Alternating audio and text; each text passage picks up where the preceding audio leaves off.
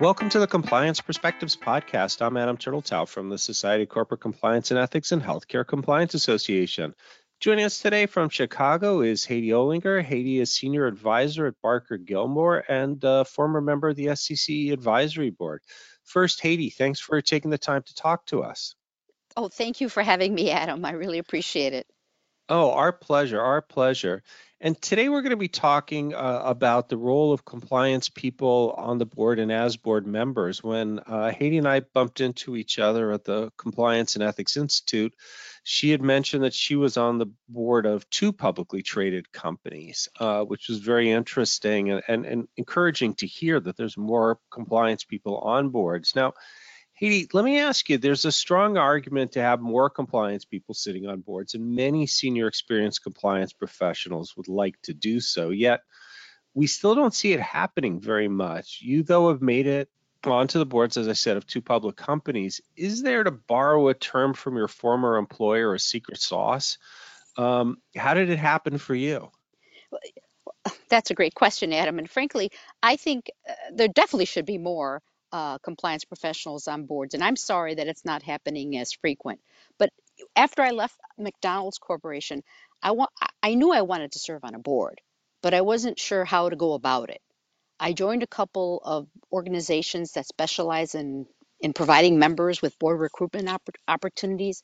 I'm sure many of people know which ones those are. But frankly, I didn't find them helpful for me.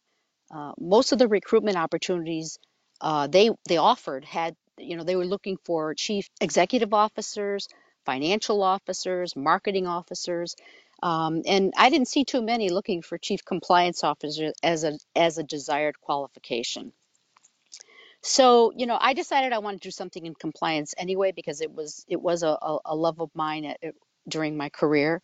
And about the same time, Barker Gilmore was starting an advisory firm consisting of former GCs and chief compliance officers, frankly, to supplement their recruiting business. I joined the group as an advisor and was able to network with former GCs from large companies, some of which were already serving on boards. One of those GCs met the CEO of my first public company, and she recommended he contact me. Apparently, during a conversation they were having, he was looking for someone with quick service restaurant experience, and lucky me, I fit that bill. Mm-hmm. Uh, I actually ended up on my second board because one of the board members on my first board is also the CEO of a restaurant company. And when he decided to increase his board, he asked me to join it. I find that the best way to be on boards though after these two experiences for me was networking. I really feel that people need to network with individuals, more importantly, who are on boards, but just individuals who are business people who have access to boards and to managements at different companies. Um, that it's easy. There are recruiting organizations, but I found that to be the easiest for me.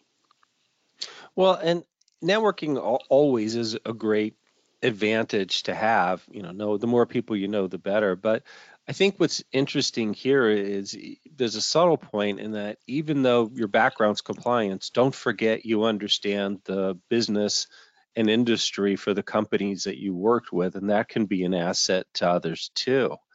Now, Exactly. as a compliance leader, you had experience with the board. I imagine, though, that once you sat on the board, you gained a very different perspective on the board and its work. What were some of your biggest surprises? Well, frankly, yes, I had experience with the board, but there were surprises when I received a board seat because your perspective will change. There were so many, the companies right today have so many challenges affecting them. COVID was one a few years back, it still is, but frankly, things recently, such as, inflation, labor shortages, that product part shortages, compliance matters are always continuing to be issues, security, especially IT security, and businesses need you to step in right away and contribute your expertise. New board members like me don't have the luxury of trying to get the lay of the land, and I I had hoped that I would be able to sit back and listen and learn, but frankly, I had to jump right in. So that was a surprise. And another thing is, while it shouldn't have been a surprise, what you just said was important. I did find it difficult to shift my mindset from an executive who was used to implementing policies and practices to one who now oversees the strategies and provides the oversight of the company. It's a different level for sure. And being in the new role, I find it difficult to, because I wanted to jump right in as I did when I was at McDonald's and an executive there trying to get into the weeds. And that's not where you belong, obviously, when you're on the board. It's a very good admonition there, both for people considering becoming a board member, but also when you're meeting with the board, realizing that there's only so deep into the weeds they want to go. So, what should a chief compliance officer do to best prepare for her time with the board? You know, I know, I know from personal experience and from the talking to compliance officers that they only have a few minutes with the board or a board committee when they present. So a few things come to mind, I think. It's fine to show numbers as it relates to employees taking training or certifying to the code of conduct. But as a board member, I really want the compliance officer to focus on the corporate risks. I want to know which ones are the highest risk and the likelihood, and what is being done to mitigate those risks. I also want to hear what important compliance matters the compliance officer is anticipating in the future, and what their plans are for putting together a compliance program to address them. Are you getting adequate resources? What do the investigations say about your culture? You know, and of course, corporate culture is a very important topic that I want to hear about. Does management support compliance with the appropriate tone at the top messaging? And what is the compliance officer doing to help create a culture of compliance in the organization? There are so many topics that board members want to hear, but frankly, with the little mid time you have, and the fact that they are fiduciaries taking responsibility for many issues throughout the organization, I think these are some of the most important ones. So, given those limitations, how can a compliance officer get the most value out of their time in the room with the board? In addition to what I mentioned, I really feel that the compliance officer has to educate the board. Not everyone understands all of the compliance nuances that each organization may have.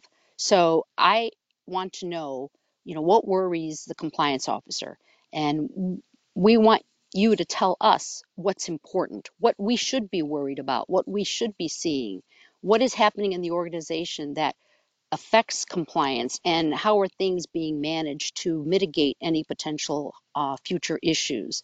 And then when you're in a boardroom, listen to the board members' questions, because I think at that point you can then anticipate what they're going to be worried about for future meetings, and get ahead of the curve and start addressing those at the next board meeting. It's good advice to always try and get into the heads of other people and understand what their perspective is. And I think it is easy to lose track of that while you're trying to just communicate what you need to.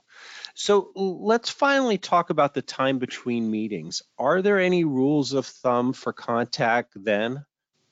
Well, compliance officers should definitely build relationships with the committee chair, the board chair, and board members if possible. Some companies are really very good about having a free flow of communication between the compliance officer and the board. They may even invite the chief compliance officer to board dinners. I know I used to be invited at McDonald's to those dinners. Board members are happy to meet with employees. So if your company has not encouraged this type of interaction so far, I would ask someone about the possibility of meeting board members one on one, either for coffee or lunch, and specifically during board meetings when they're there anyway, when they come to the board meeting in your area, because it's important for you to get to know them, and they really need to get to know you. Uh, it helps them get a personal perspective, more about what they want to hear from you when you are in when you are presenting to them. It's obviously, if there's an important issue in the company that is not being addressed by management, despite your attempts to get their attention at any time, of course, a compliance officer should go directly to the board or committee chair. It's a delicate balance. Some management don't want employees to meet with the board, but board members I know are very open, and the more information and the more interaction you have with them, the easier it is to anticipate what they want to hear, and the easier it will be for you when you present to them. Well, and I would think also it's the more time you spend with them, the more they see you as part of the leadership of the organization. And, truthfully, compliance needs to be a part of the C-suite, not just in name and title, but actually in fact. And I think that's probably a large part of it. Haiti, thank you. This was great. I really appreciate your sharing these insights with us. I want to thank all of you for taking the time to listen. I'm Adam Turteltaub from SCC and HCCA. I hope we're able to expand your compliance perspective.